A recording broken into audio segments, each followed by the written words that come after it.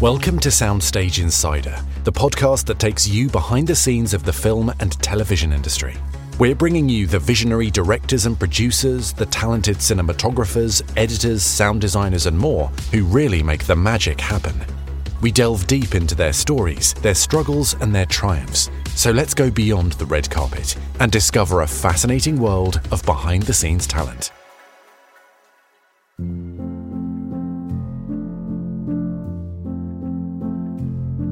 Hello, welcome to the Soundstage Insider podcast. Now, I've had some feedback that suggests I should shorten these intros, so I am going to do that. I am nothing if not responsive to feedback.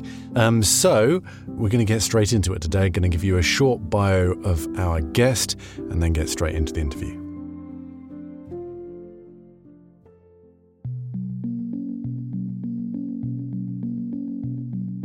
Jim Frohna is an acclaimed film and television cinematographer renowned for his exceptional visual storytelling skills. Throughout his career, Frohna has collaborated with numerous talented directors, producers, and fellow cinematographers, creating a diverse portfolio of work that showcases his versatility and artistic vision. From television series such as Big Little Lies, Transparent, I Love Dick, and Apple TV Plus's Shrinking, to independent films Afternoon Delight, Breakpoint, and many more, his cinematography has consistently elevated storytelling, evoking emotion and immersing audiences in captivating visual landscapes. I started the interview by asking Jim if he remembers what his first impression was of cinematography and cinematographers. That's a very interesting first question. I mean, I always loved movies and stories and was always, as a kid, taken away to those magical places very easily and very quickly and got, I was known as the sensitive one in my family and one of 7 kids. And we would go to the movies and my, 3 older brothers would look over at certain points and see if I had my hands up on either side of my head. That meant I was tearing up and didn't want anyone to see that I was feeling things. Yeah. And then they would, tease me relentlessly about that. But I can say that I have so many memories of that kind of experience of just being transported from movies and even watching, stuff at home, whether it was a show or a movie. And I can also share that as a younger adult or even a teenager, when I, first picked up my mom's little Kodak Instamatic camera that, just had a little click button and a flash, that I would sometimes take that around the neighborhood and just notice. It's funny because I can look back at photos from that period and see how I loved the way that, light coming through a window looked, or the way that a building on one side of the street that had windows would reflect the sunlight and all these kind of specular patterns on the building across the street from it. And I would take a picture of that. So it was fun to see like decades later, because my path to becoming a cinematographer was not a straight one. I mean, I went to film school, and like everybody there, I was going to be a director and, a writer. And I actually came out of film school writing screenplays.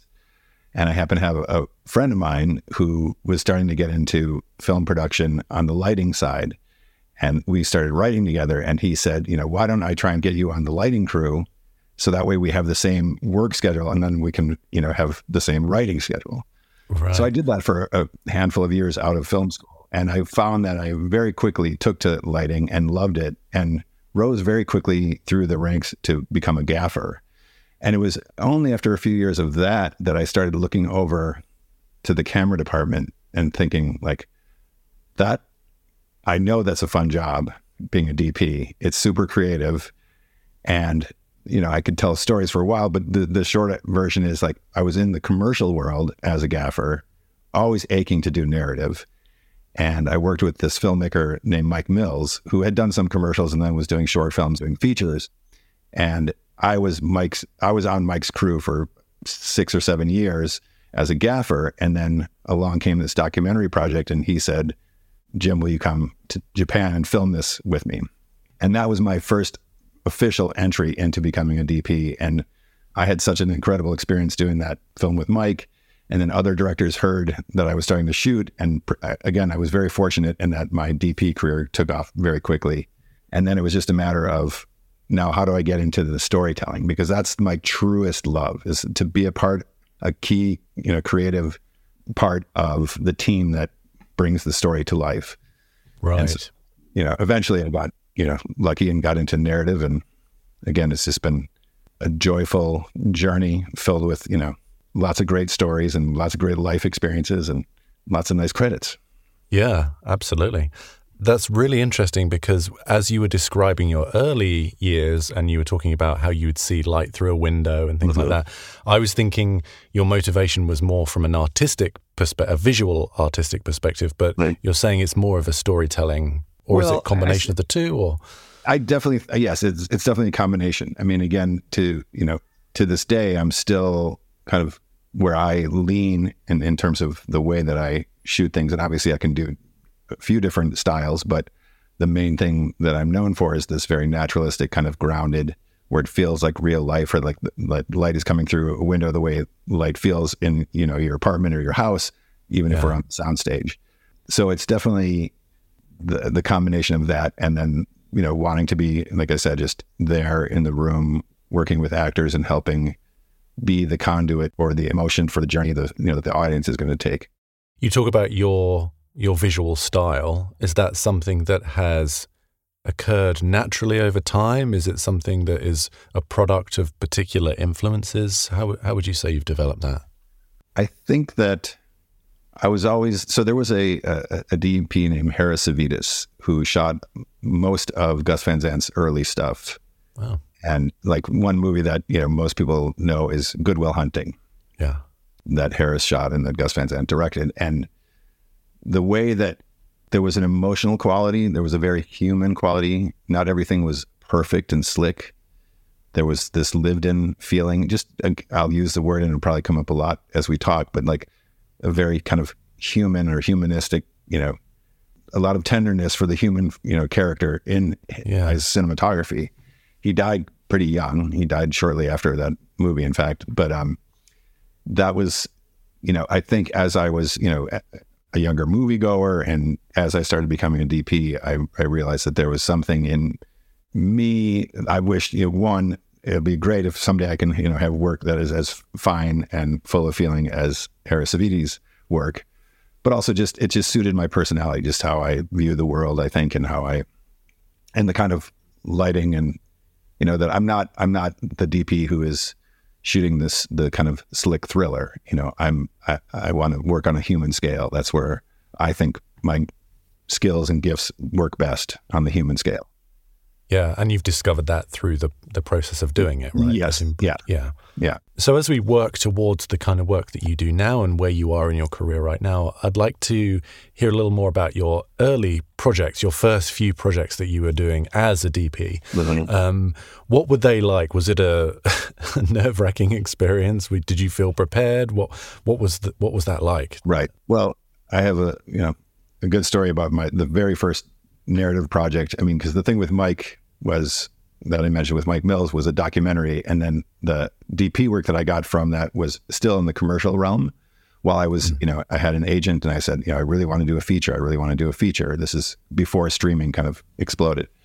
And, I kept hearing, well, you've never shot a feature, so this or that director or producer is reluctant to, hire you because you haven't done one. And I was very fortunate that there's a visionary at the time, TV writer and director named Joey Soloway, who had a feature, and something already existed even in my commercial work in terms of, I was doing a lot of kind of like more grounded lifestyle vignette, kind of real people stuff. Joey saw something in my work, and I got an interview with Joey and was at long last hired to, do this feature called Afternoon Delight, starring Catherine Hahn and Juno Temple. Oh. And the producers, after, Joey had met with me and a few other DPs, and Joey talked about how much they wanted to work with me, the producers were very nervous and said, but you haven't directed a feature before, Joey, and Jim hasn't directed, DP'd a film before. We're nervous. And so the producers persuaded Joey to not hire me, even though Joey and I had this instant connection. And that was the summer of 2012, right? At the beginning of the summer, Joey and I met, and they were going to film in August. 3 or 4 days before principal photography on that independent feature started, Joey called me and said that the DP that they hired dropped out, and was I still available? And it was such a funny experience, Jamie, because when we met, it really was this creative sparks were flying. And there was this, we were speaking the same language from this very first lunch meeting. And even when Joey had called me to say it wasn't going to happen earlier that summer, there was some feeling like we're not done. We're not done with this potential, creative relationship yet. And so, and Joey calls, and so 3 days later, there was DPing my very first feature. Wow. Which went on to Sundance, and Joey won the Best Directing Award that year. And then the following year, Joey had been writing a project based on what was going on in their family, and it became the TV show Transparent. I don't know. Oh, yes, of course. So that relationship that almost didn't happen, that then happened with Joey's movie, has been this incredible, fruitful, really powerful collaboration that has shaped me not only in my DP career, but as a human being, because we went on to do, 5 seasons of Transparent and then this show called I Love Dick. So this, this one thing, this tenuous little moment of, oh, this is going to be the first feature, and then it goes away and then it comes back, ended up, blossoming into this really, and again, it's like Transparent was at the very beginning of streaming. It was at the very beginning of broader awareness culturally of, oh, there's this whole community of people that have always existed, and, but bringing their stories to the forefront. And so it was just sort of amazing that was I was basically a new DP in terms of narrative when Transparent began. Yeah. So really, thanks to that guy for pulling out. Yes, exactly. Yeah. Do you know who it is? Do you owe him a drink or something? I do know who it is. And I over the years, I've thought about, saying something, but again, people make their choices. Yeah, absolutely. So do you think only having 3 days was probably a good thing, so you didn't necessarily start panicking or overthinking it, or would you prefer more time? When I think back on that, it was just this thrill ride. It's like, oh yeah, you're ready to go? Here we go, man. Like the ride is shooting out of the gate, if it's a e-ticket ride, roller coaster, whatever, there's no time. And so it was just like going right away on instinct and, feeling the kind of electric charge of collaborating and getting in there with the actors. And so, it is funny because I didn't know anything. So I had never experienced what was supposed to happen. Yeah. Prepping for a feature. And, luckily that the movie took place mostly in the house of the main character. And, so of our 23 days of filming, we were probably there, 14 days. So we kind of got to land there first and sort of figure our way towards the world of the story and how to tell it. Right. But it was an incredible summer. Yeah, I can imagine. Yeah. Sometimes just being thrown in the deep end is kind of the best way to get started with something, yes. Right? Don't think about it too much. Yeah. So let's move on more to the present day now. When all the things that you've learned over the years, all the projects that you've worked on, when you're in talks to work on a new project, what are the kind of things that you're looking for out of the project or out of the collaborators that you work with? What questions do you have going into that process? I typically meet, the creative, like when we're talking about TV. I guess it's also true for some of that in the feature world, but I've done the majority of my career has been in TV thus far. And I will ask the creator, showrunner, this is before maybe I'm even meeting who's going to be directing. One of the questions I end up asking is, why do you want to tell this story? And I'm there, again, my way in so often is on an emotional level.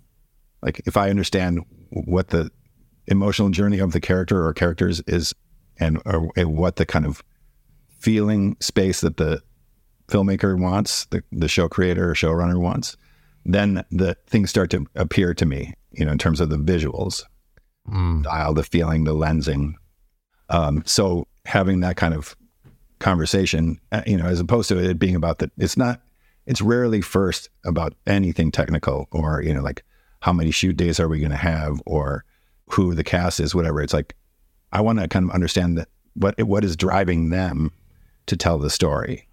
And, when I'm then working with the directors who are going to do the pilot or what have you, we end up talking so much about the stuff around the story, again, kind of the ways that we relate to the characters or personal life experiences. And then from that starts to build this one, and builds a connection with the other person, but also then that kind of starts to translate as we talk about, like in the case of Shrinking, for example, this is a story that has moments of high comedy or physical comedy and silliness, but also a lot of pathos and pain and human suffering, right? The death of a loved one, the death of a mother, the death of a spouse. And so in that case, James Ponsoldt, who was one of the producers and directed the pilot as well as a few other episodes, and I would just talk about wanting to honor that, to let the camera kind of be there as a witness, we'll say, to what has happened to this family, to what has happened to Jason Segel's character. And essentially, they're conversations that, I guess, to answer your question, is they start, again, from that kind of emotional place and then build towards language of how we're going to tell that story. It's fascinating to me hearing about the level of collaboration between the producers, the showrunners, the director, the DOPs. It strikes me that you as the cinematographer have such an influence over the finished product, Can you talk about how much your creativity within that process influences and, you sort of bounce off ideas with all the other people, the collaborators at that level? From an outside perspective, it's sort of a mystery how these things come to be, Right. Well, the first thing that came to mind as you were asking the question is to, go back to the days of Transparent. And when both on the indie feature I mentioned, Afternoon Delight with Joey, and then the early days of Transparent, we actually were influenced a lot by Andrea Arnold. I don't know if you know her work, but the movie Fish Tank really inspired us. And there's something in that again, I connected to both creatively and also as a human being in terms of this style that had pretty much all handheld camera and that you felt like you were just there in the room. So as Joey and I were building our own language for Transparent, we were saying, like, we started this idea, I started trying to like find inspiration based on Andrea Arnold's style of filmmaking. How do we make it how do we find our own version of that? And one thing that I discovered and had no idea prior is that I was really great at handheld camera work. And so in terms of like, you're asking like how much does my creativity influence, or what I bring influence the end result? In that case, Joey wanted handheld. And then it turned out that, again, it's like, I'm not an athletic person. I can't play sports. I'm totally uncoordinated in real life. But when I have a camera on my shoulder, I can kind of float around and like, bob and weave, and I'm, moving around. So what is great at handheld cam? What does that mean exactly? Well, I guess what I'm describing is you can put me in a room with actors and I don't have to know what's going to happen. And I somehow manage to land the camera at the right time, or like find a gesture that an actor is making maybe after they think the camera's off them. But like my instincts to follow, the feeling and follow the scene work. Which comes back to that emotional thing, probably that emotional. Yes. Yeah. There are so many times I'm watching a show or I'm watching a movie and I think, this looks so great. I don't know how this DP does this. I could never do that. And it used to kind of bug me like, oh, does that mean, I'm not good enough, or I don't know, but I've come to grow, into myself and realize like where my strengths are. And it's in this world, following my intuition, working in a very, like I've said already, that naturalistic way. But so this allowed, what this meant for Transparent particularly is that we weren't setting marks for the actors. Like that's a big part of, how you execute a scene, right? It's like the actor's going to stand in the doorway, then they're going to move to this position, then they're going to sit down here, and they're going to stand up here. With our working style that we started playing around with and loving, is like the actors could just be in the space. They didn't have to do the same thing each time. They could just exist in this room that we're in together. And I would just follow the feeling, follow the scene. And so that became very integral to the way that Transparent felt and looked, right? It's like we wanted, again, that feeling of this thing is unfolding in real time in front of us. It means that sometimes things were missed, or the focus was a little soft, or, the shot wasn't perfect, but I've now worked with a lot of the same camera crew and have kind of instilled in them the same ideas. So I don't always have to be the one holding the camera. Yeah. Where I'm not looking for perfection. I'm looking for connection, like just be present, be open your heart. As sometimes I jokingly say to my camera operators, like, open your heart and close your mouth. Like, just be present with the camera and things will reveal themselves. It's a really amazing process.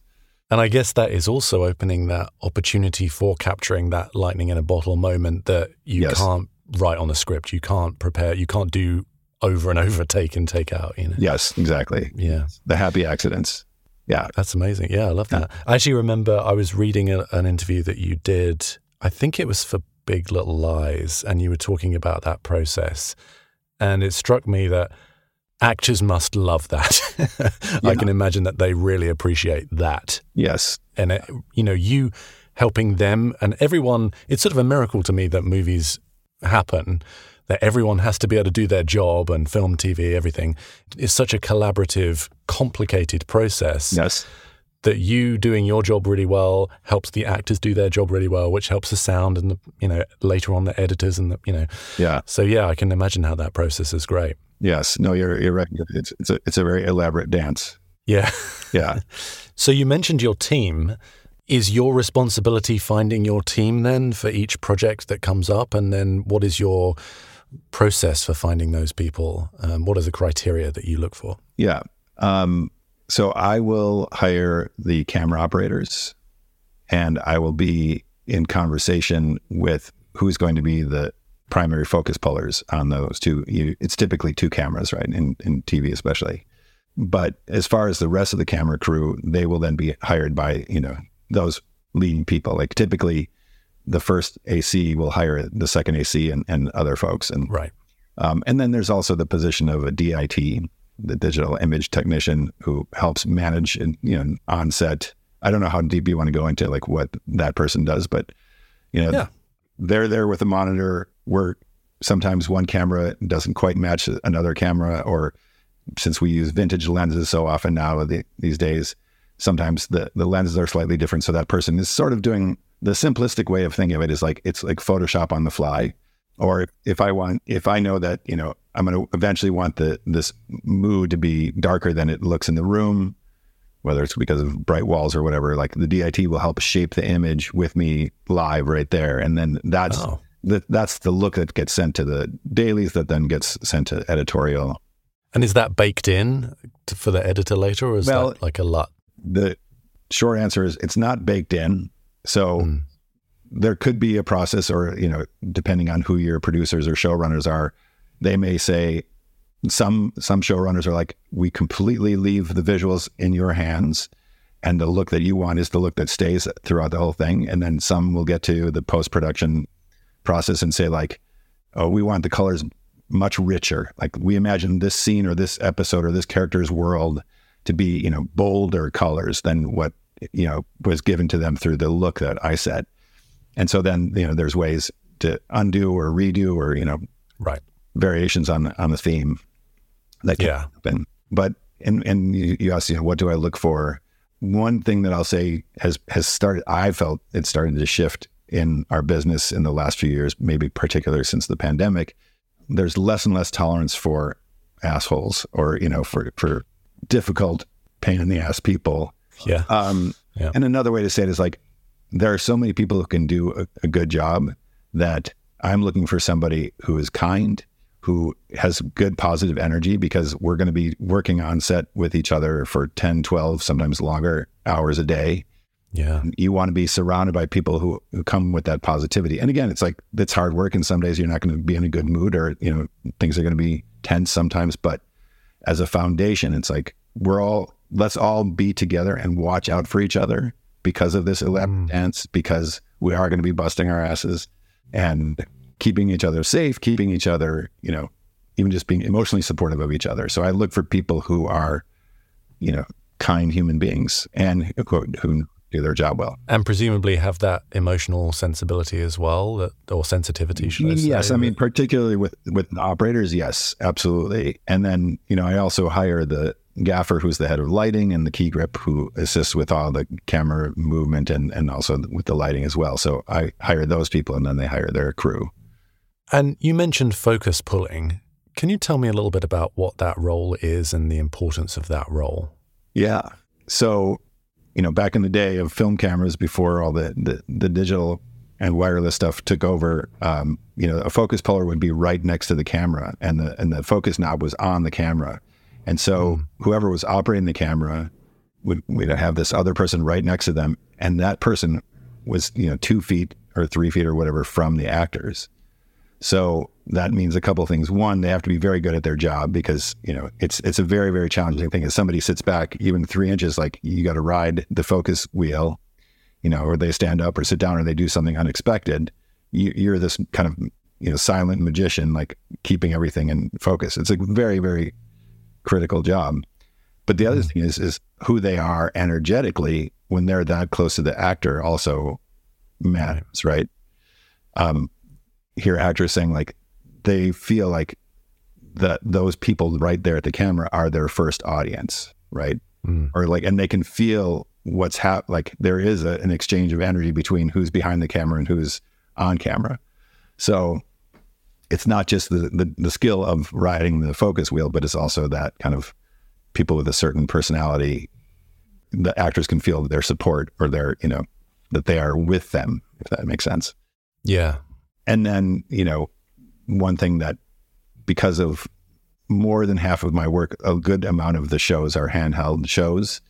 Again, with that spontaneous thing I was talking about earlier, the people that I hire also have this kind of extra sensory ability. Like, there's this woman, Faith Brewer, and I've worked with her on and off for over 10 years. And oftentimes, she's so good at her job, she's sometimes not available for my projects, but I always call her first, because she is, besides being this person with a tremendously huge heart and great sense of humor, is one of the most skilled ACs, focus pullers that I've ever met, and just has this, it's almost like she knows where I'm going to go with the camera before I even know. Yeah. And it's this thing where, and they're very like the unsung hero kind of thing, because no one's really thinking about that. They're watching this incredible performance by the actor, or they're seeing what the camera's doing, but they're not thinking, like, somebody is keeping this image, in focus for this entire, again, in our digital world now, a take can go for 20 minutes, which again, the actors love, and it brings a certain vitality to the filming, but it is definitely tough on the technicians. But that person who's the focus puller is riding that thing for that entire time. And it's a remarkable, the people who can do it well are, I think, little wizards. Yeah. You don't hear a lot about them. Maybe I'll do an episode just on them. Oh yeah. Interesting to hear what they have to say. Yeah. Oh, but the one thing I want to say about their job too is, like, nowadays with digital and wireless, they're now in front of a monitor, not the camera, which both means that they miss out, I think, emotionally or, creatively, they miss out being in the room. But it also means that their job is almost harder, because to feel that kind of connectivity between the operator and the focus puller, but yet they're 25 feet away. Now they're looking at their monitor, and you couldn't get him a pair of, like, VR goggles and stand next to them, like camera guy. I wonder if there's still some, like, older focus pullers who are like, I'm going to do it the way I know. Yeah, on the camera.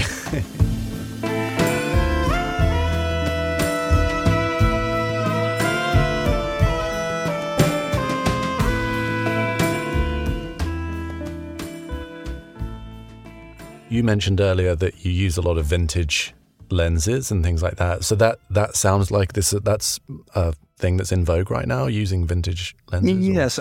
So as digital came onto the scene, and, for a while cameras were 2K, and then they were 3.5K, and then 4K, and now you can get an 8K camera, and who knows where the Ks are going to, that means more and more sensitivity, and bigger sensors to capture the image. One thing that a lot of DPs, I'm definitely, it's happened across the industry, where a lot of these cameras were so sharp and so clean, because they were these digital machines, that people started seeking out older vintage lenses to add some aberrations or some flaws, or just have some character and some feeling to the image. And that brought about this whole kind of renaissance. I mean, there were like dusty old lenses that were in the back of a room at, Panavision Hollywood, for example. And this amazing man named Guy McVicker, found this box of old lenses that were from pre-World War II, and like scoured the world to find, like, if it was missing some of the lens, like if you had a 40 mil lens but you needed a 65 millimeter, he scoured around the world to like find these old lenses and then rebuilt them, and now they're available. So, and again, that's just one example where it became this opening up of all these new potential paintbrushes that DPs could use to tell the story. That you weren't limited to just new lenses that fit these cameras. Like, they figured out how to rebuild old lenses to fit new cameras, and it just opened up a whole playground of what you have available to choose from as you're finding your way towards what the look of a project wants to be.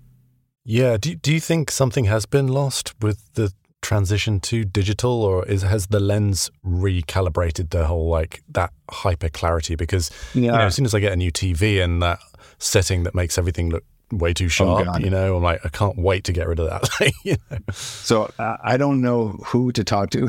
I've actually thought about this. Like, there are other things in life to worry about, but when I go to a friend's house and that's how they watch TV, and not even my work, I don't care about that, but just like everything looks like a soap opera.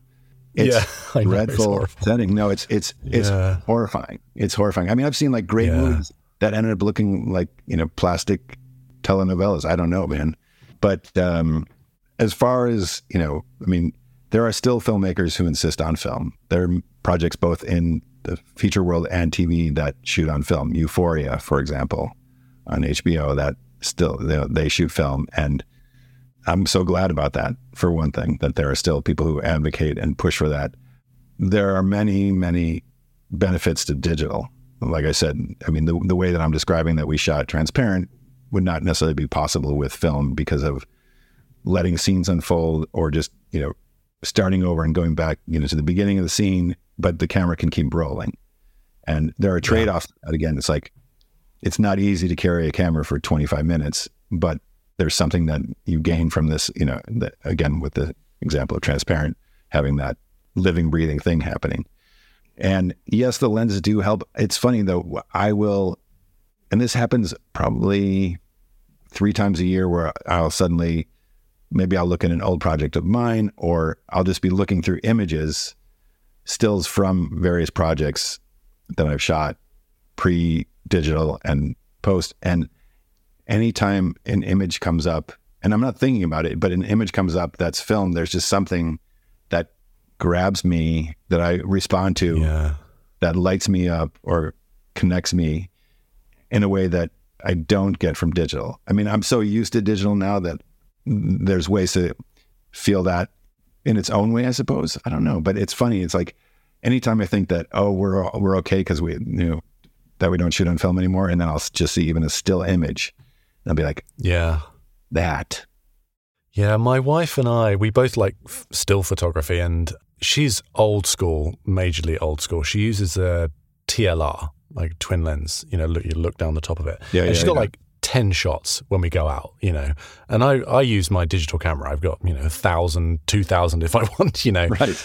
And the idea of not being able to review it immediately just terrifies me. And you've got 10 opportunities to get it right and capture that moment. And then, it might be gone. But that terrifies me. But then you look at the end result, and there, like you say, there is just this organic, like hyper organic quality to film. It's like reality plus. I don't know what it is. It adds so much drama to everything that, it's intoxicating, really, the film side. But the practicality of it, yes. I'm presumably, when there is like a crew of people and the huge budgets, like that pressure must be huge when you're shooting on actual film, to get it right.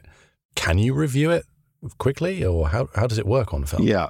I mean, there was definitely a phase where, there was video playback. So actually, I think Jerry Lewis, the comedian and filmmaker, developed, as I recall, he was the one to develop video playback. So there was like a little video camera mounted on the film camera that was recording at the same time. So you could review mostly in terms of performance, obviously not in terms of the quality of what you were, but so there was definitely that way to review.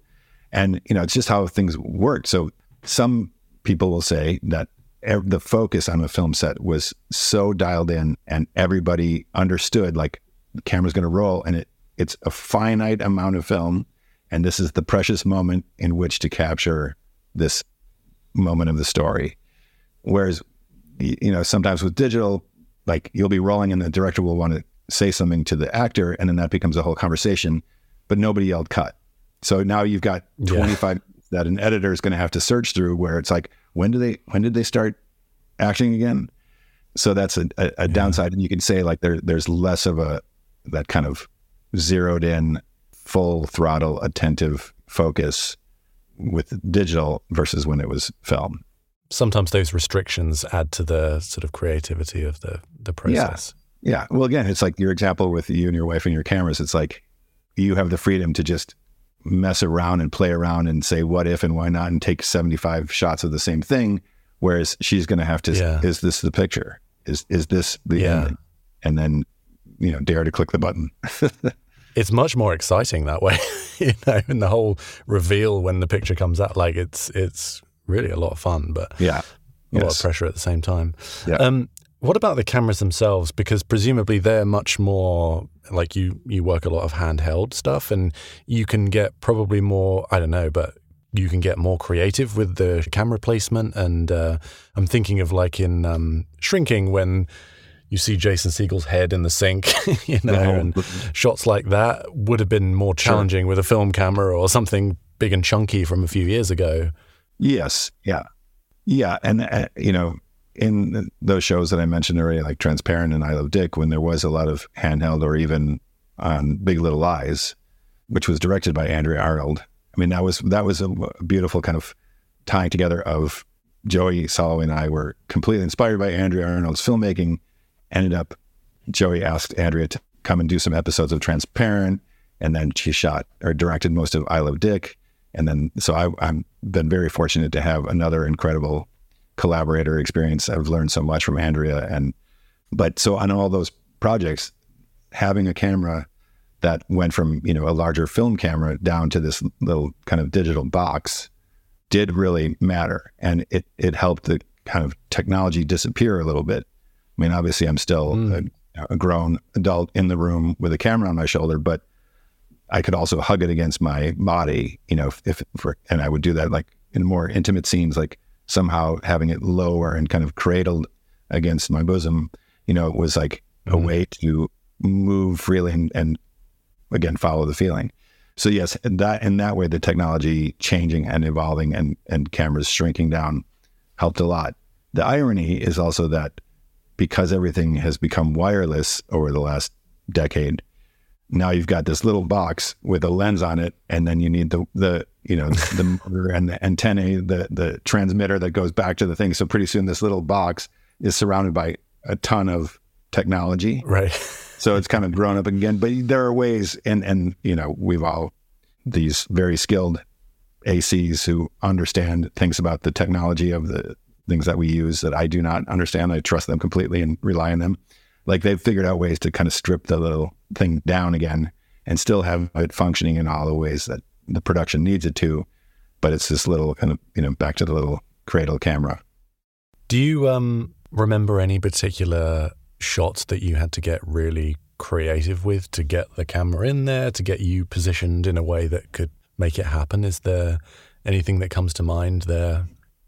There were times on, like there was a episode in Transparent at the beginning of season 2 where one of the characters is getting married and she's having, like the ceremony happens, but during the reception, she starts having this panic attack, like I've made the wrong decision, and she wants to figure out if she can still get out of it because the certificate or whatever, the marriage license hasn't been sent off yet.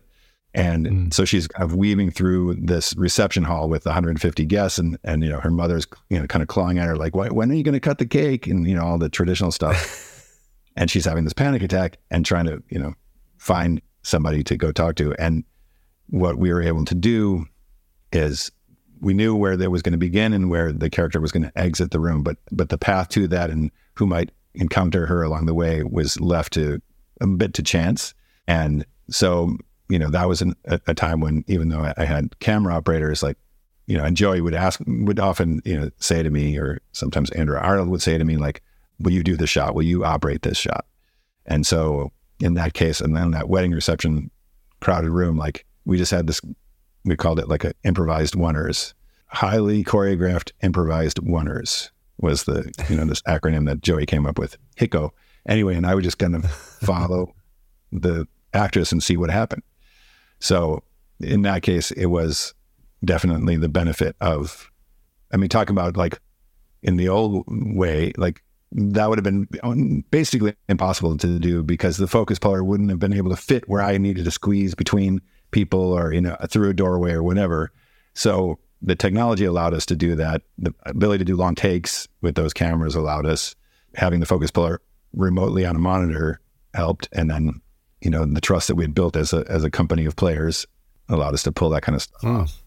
All right. So when we're getting close to wrapping up here, I've got 2 more questions. Good. Firstly, what is something you wish other people on the crew knew about what you do that would help you do your job better? Is there anything that springs to mind there that people don't know or people make assumptions about? Yeah. So I will say first that I'm a fairly mellow person. I get excited, I get passionate, but I'm not a screamer. I don't yell, I don't get upset. I tell my crew, like, if I get quiet, then probably something's up and you should come and say, hey, Jim, what's going on? But I'm not, barking at anybody ever. But one thing that I wish that more crew knew, because oftentimes like the lighting crew will set up the scene and then they go off and, can look at their phone or get a snack or have a smoke or whatever. As a DP, this is almost even, I think maybe it's even more than a director, but like from the minute I show up on set to the minute I go home, I am in full throttle because I'm not only like overseeing the lighting and making sure things are happening as we set up, first it's the rehearsal, right? So then my brain is filling up with like, okay, these are all the shots that we need to get. And, there's support. I'm not alone in this. It's like, I can talk to the script supervisor about the order of shooting, or the assistant director particularly is like, we're managing the schedule together. Like, where are you going to start? What are we going to start with? We're going to start from this angle or on this character, or we want to start with her instead of him. But my point is, like, from minute 1 until wrap, it's just this nonstop symphony of ideas and pressures, and like my brain is on fire in a beautiful way. Like, I love that part. Yeah, it's nonstop. And so there are some times when, and nobody's ever like trying to be a pain in the butt or distracting me exactly, but it's just like, sometimes I don't know that other crew know like how much energy I am expending in the service of the day of filming, if that makes sense. Yeah. And so, sometimes like, I'll try and think of a concrete example, but it's basically like, let's say we really wanted this piece of equipment for 2 days from now, and this person keeps wanting to come and talk to me about it. And I want to be planning ahead with that person, but it's also like, this is a major scene. Like, this is an emotional scene. I have to be totally present right here. I'm glad you're thinking about it. I cannot have this conversation with you about it like right now. Yeah. So I suppose that's one thing I would want. That's great. I really am envisioning this as something that everyone on a crew, whatever their position, would get something out of learning something from another area of this world, and that's what I really hope to happen. So, yeah, that's fascinating. And finally, I'd like to talk about sort of the tech advances that are sort of racing up now. Things like, obviously, AI is the buzzword right now, but particularly in your world, these huge, what do they call them, volume displays, like on The Mandalorian when they had those big screens and things like that. What are your thoughts on that and virtual reality, etc.? What are your thoughts on these new developments? Are you excited? Does it make you nervous? What are you thinking about these things?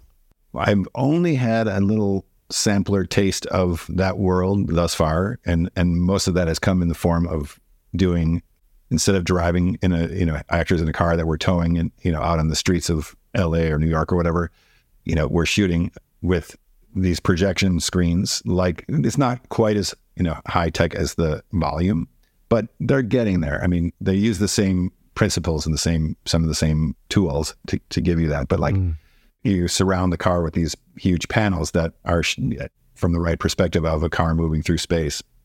And the benefit of it is that it's a lot more time efficient to film as opposed to driving in real life. I think you could almost guess based on most of the things I've said during our conversation here that I prefer the real life version. There's something about like driving at night, just the way that lights will move past the car and fall across an actor's face that you can't plan. If you have the resources and the time, there are people who do that brilliantly when they're controlling the lighting, even if the car's not really driving, or even if it's driving on a street, but they've created all the lighting. But again, those kind of happy accidents. And I still, as a viewer, I feel like I can feel the difference. Like I can witness something that's done with VFX, whether it's a volume or just incredible, VFX characters or monsters or whatever. I can marvel at them and actually really be stunned by the ingenuity. I can think of like Pixar movies that blow me away. They're the most, they're so beautiful.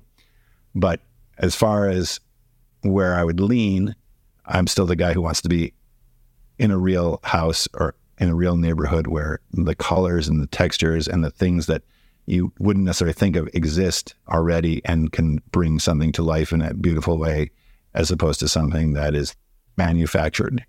Yeah. I'm always happy to be in a real place with a camera. Yeah. Well, perfect way to end it, I think. So right. Thank you so much for joining me today. That was fascinating. Yeah, that was great. Thank you so much for listening to today's episode of the Soundstage Insider podcast. Many thanks, of course, to our guest, Jim Frohna. You can connect with us on social media. We're Soundstage In on Twitter and Soundstage Insider on Instagram. So that's it for today. I hope you have a great week, and I'll see you next time. Bye-bye.